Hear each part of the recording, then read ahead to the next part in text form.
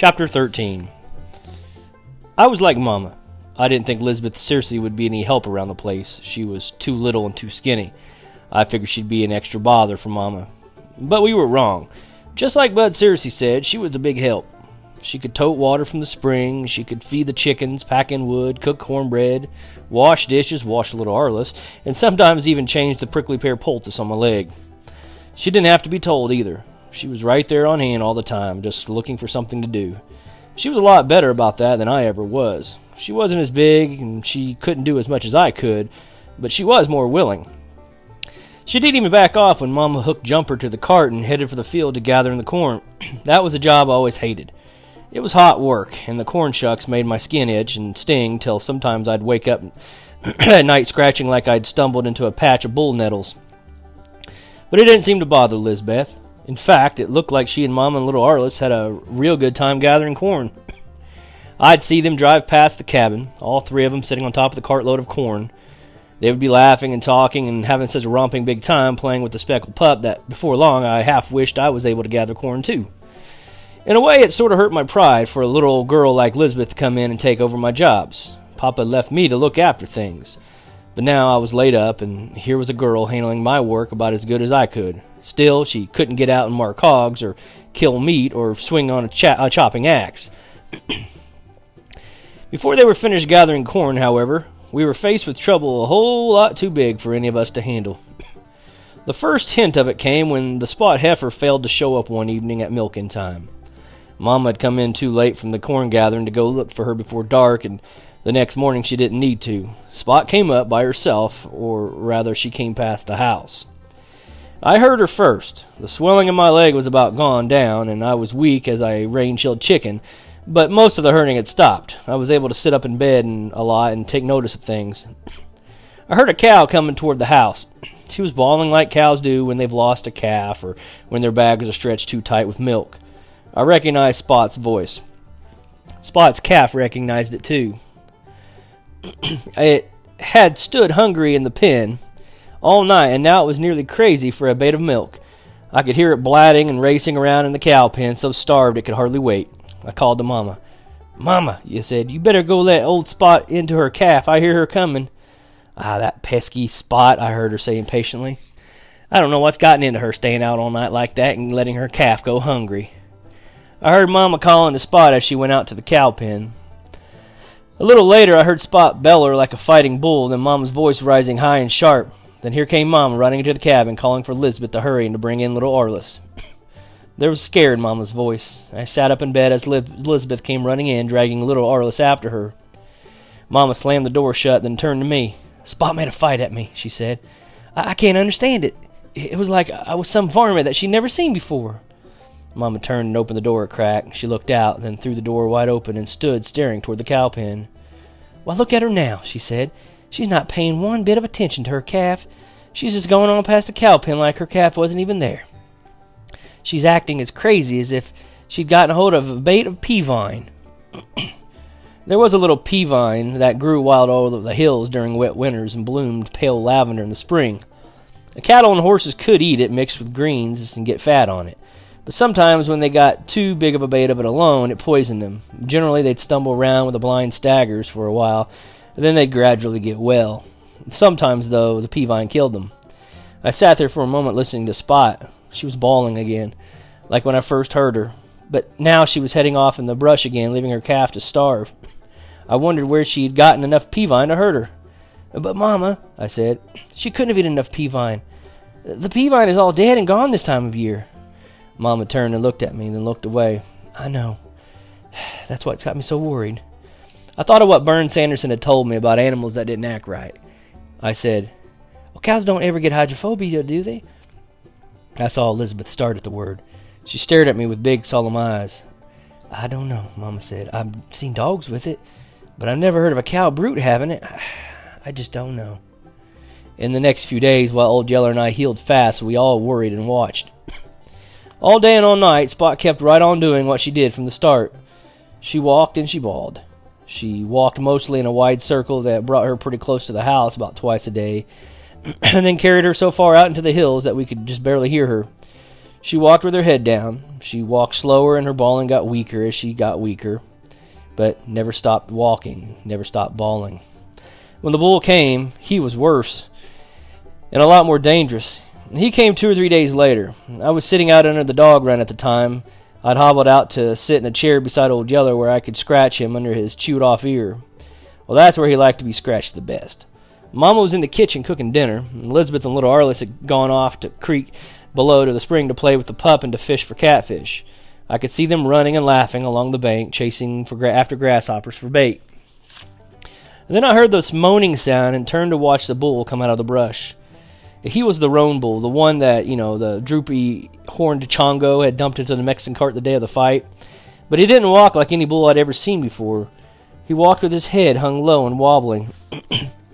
He wheeled and staggered like he couldn't see where he was going. He walked head-on into a mesquite tree like it wasn't even there, and fell to his knees when he hit it. He scrambled to his feet and came on, grunting and staggering and moaning, heading toward the spring.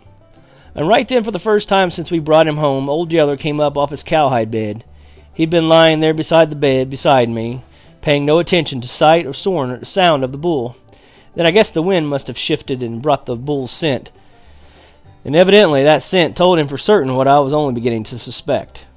He rose with a savage growl. He moved out toward the bull, so trembly weak that he could hardly stand. His loose lips were lifted into an ugly snarl. Bearing his white fangs, his hackles stood up in the ragged ridge along the back of his neck and shoulders. Watching him, I felt prickling at the back of my own neck. I'd seen him act like that before, but only when there was the greatest danger, never while just facing a bull. Suddenly, I knew what Mom and I had been fooling ourselves. Up until now, we'd been putting off facing up to the facts. We'd kept hoping that the heifer Spot would get over whatever was wrong with her. Mom and Elizabeth had kept Spot's calf from starving by letting it suck another cow. They'd had to tie the cow's hind legs together to keep her from kicking the calf off, but they kept it alive, hoping Spot would get well and come back to it. Now I knew that Spot wouldn't get well, and this bull wouldn't either. I knew they were both deathly sick with hydrophobia. Old Yeller had scented that sickness in that bull, and somehow sensed how fearfully dangerous it was. I thought Elizabeth and little Arliss down past the spring. I came up out of my chair, calling for Mama. "Mama," I said, "bring me my gun, Mama." Mama came hurrying to the door. "What is it, Travis?" she wanted to know. "That bull," I said, pointing. "He's mad with hydrophobia, and he's headed straight for Elizabeth and little Arliss." Mama took one look and said, "Oh, my Lord," in almost a whisper. She didn't wait to get me my gun or anything else. She just tore out for the creek, hollering for Elizabeth and little Arliss to run, to climb a tree, to do anything to get away from the bull. I called after her, telling her to wait, to give me a chance to shoot the bull. I don't guess she ever heard me, but the bull heard her. He tried to turn on her, stumbled, and went to his knees. And then he was back on his feet again as Mama went past flying. He charged straight for her. He'd have gotten to her, too, only the sickness and had his legs too wobbly. This time when he fell, he rooted his nose into the ground and just lay there moaning, too weak even to try to get up again. And by this time Old Yeller was there, baying the bull, keeping out of his reach, but ready to eat him alive if he ever came to his feet again. I didn't wait to see more. I went and got my gun. I hobbled down to where I couldn't miss and shot the roan bull between the eyes. Chapter 14. We couldn't leave the dead bull to lie there that close to the cabin. In a few days the scent of the rotting flesh would drive us out. Also, the carcass lay too close to the spring, and Mama was afraid it would foul up our drinking water. "We'll have to try to drag it further from the cabin and burn it," she said. "Burn it?" I said in surprise. "Why can't we just leave it for the buzzards and varmints to clean up?" "Because that might spread the sickness," Mama said. "If the varmints eat it, they might get the sickness too." Mama went to put the harness on Jumper. I sent Lisbeth to bring in me the rope. I doubled the rope and tied it in a loop around the bull's horns. Mama brought Jumper, who snorted and shied away at the sight of the dead animal. Jumper had smelled deer blood plenty of times, so I guess it was the size of the bull that scared him. Or maybe, like Yeller, Jumper could scent the dead bull's sickness. I had to talk mean and threaten him with a club before he would get close enough for Mama to hook the singlet over the loop of rope I'd tied around the bull's horns.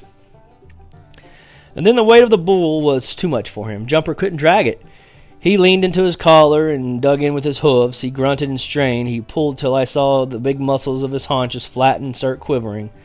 but the best he could do was slide the bull carcass along the ground for about a foot before he gave up. I knew he wasn't throwing off. Jumper was full of a lot of pesky, aggravating mule tricks, but when you called on him to move a load, he'd move it or bust something.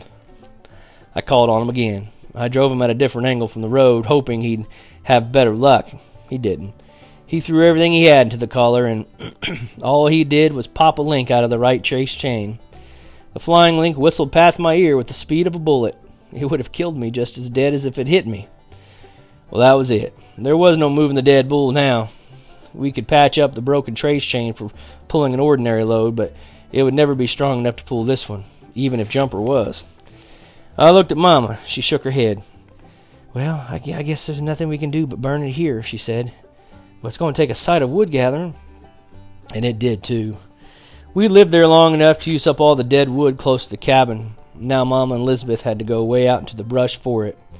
I got a piece of rawhide string and patched up the trace chain, and Mama and Elizabeth used Jumper to drag up the dead logs. I helped them pile the logs on top of the bull, and we piled them up until we had the carcass completely covered, and set fire to them. In a little bit, the fire was roaring. Sheets of hot flame shot high into the air. The heat and the stench of burnt hair and scorching hide drove us back. It was the biggest fire I'd ever seen. I thought there was fire enough there to burn 3 bulls, but when it began to die down a couple of hours later, the bull carcass wasn't half burned up. Mom and Elizabeth went back to dragging up more wood. It took 2 days and nights to burn up that bull. We worked all day long each day, with Mom and Elizabeth dragging up the wood and me feeding the stinking fire. Then at night we could hardly sleep, and this was because of the howling and snarling and fighting of the wolves lured to the place by the scent of roasting meat. The wolves didn't get any of it. They were too afraid of the hot fire. But that didn't keep them from gathering for miles around, making the nights hideous in their howlings and snarlings. And all night long, both nights, Old Yeller crippled back and forth between the fire and the cabin, baying savagely, warning the wolves to keep away. Both nights I lay there, watching the eyes of the shifting wolves glow like live mesquite coals in the firelight, and listening to the weak moaning bawl of old Spot, still traveling in a circle. I lay there feeling shivery with a fearful dread that brought up pictures in my mind of Bud Searcy's uncle. I sure do wish Papa would come home. As soon as the job of burning the bull was over, Mama told us we had to do the same for Spot Heifer.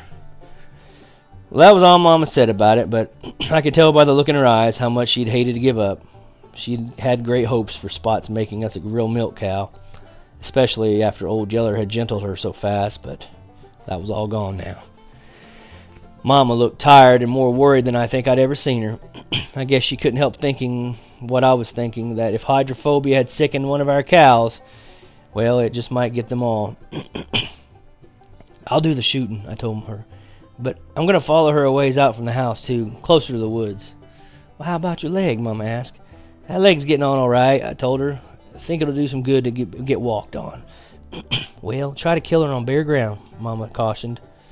As dry as it is now, we'll be running a risk of setting the woods afire if there's much old grass around the place. I waited till Spot circled past the cabin again, then took my gun and followed her, keeping a safe distance behind. And by now, Spot was so sick and starved I could hardly stand to look at her. She didn't look like a cow. She looked more like the skeleton of one. She was just skin and bones. She was so weak that she stumbled as she walked. Half a dozen times she went to her knees, and each time I'd think she'd taken her last step. But she'd always get up and go on again and keep bawling. I kept waiting for her to cross a bare patch of ground where it would be safe to build a fire. She didn't. And I couldn't drive her, of course. She was too crazy mad to be driven anywhere. I was afraid to mess with her. She might be like the bull. If I ever let her know I was anywhere about, she might go on the fight. I guess she was about a mile from the cabin before I saw that she was about to cross a dry sandy wash, something like the one where Old Yeller and I had got mixed up with the hogs. Well, that would be a good place. I knew it. It was pretty far for us to have to come to burn her, but there was plenty of dry wood around. And if I could drop her out there in that wide sandy wash, there'd be no danger of a fire getting away from us. I hurried around and got ahead of her. I hid behind a turkey pear bush on the far side of the wash, but as sick and as blind as she was, I think I could have just stood out in the broad open without her ever even seeing me. I waited till she came stumbling across the sandy bed of the wash, then fired, dropping her in the middle of it. I used up more of my strength than I knew, following Spot so far from the cabin, and by the time I got back, I was dead beat. The sweat was pouring off me, and I was trembling all over. Mama took one look at me and told me to get into bed. "We'll go start the burning," she said. "You stay on that leg any longer, and it'll start swelling up again." Of course, I didn't argue. I knew I was too weak and tired to take another walk for that far without rest. So I told Mama where to find Spot and told her to leave little Arliss with me, and watched her and Elizabeth head out, both mounted on Jumper. Mama was carrying a pan full of live coals to start the fire with. At the last minute, Yeller got up off the cowhide. He stood watching them for a minute like he was trying to make up his mind about something. Then he went trotting after them. He was still thin and rough-looking and crippling pretty badly in one leg, but I figured he knew better than I did whether or not he was able to travel, so I didn't call him back. As it turned out, it's a good thing I didn't. Only afterward, I wished 1,000 times that I could have had some way of looking ahead to see what was going to happen. Then I would have done everything I could to keep all of them from even going. With little Arliss to look after, I sure didn't mean to drop off to sleep, but I did and slept until sundown. When suddenly I jerked awake, feeling guilty about leaving him alone so long. I needn't have worried. Little Arliss was right out there in the yard, playing with the speckled pup. They had themselves a game going. Arliss was racing around the cabin, dragging a short piece of frayed rope. The pup was chasing the rope. Now and then he'd get close enough to pounce on it, then he'd let out a growl and set teeth into it and try to shake it and hang it on the same time.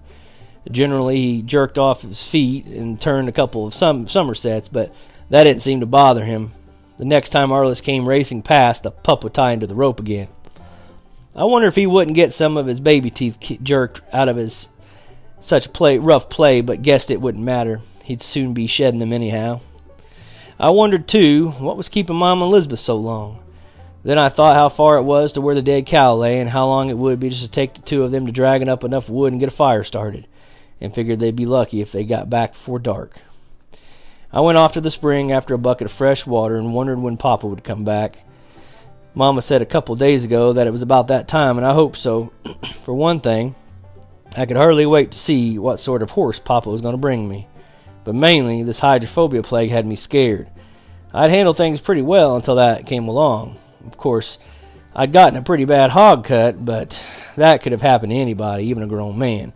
And I was about to get well of that. But if the sickness got in more of our cattle, I wouldn't know what to do.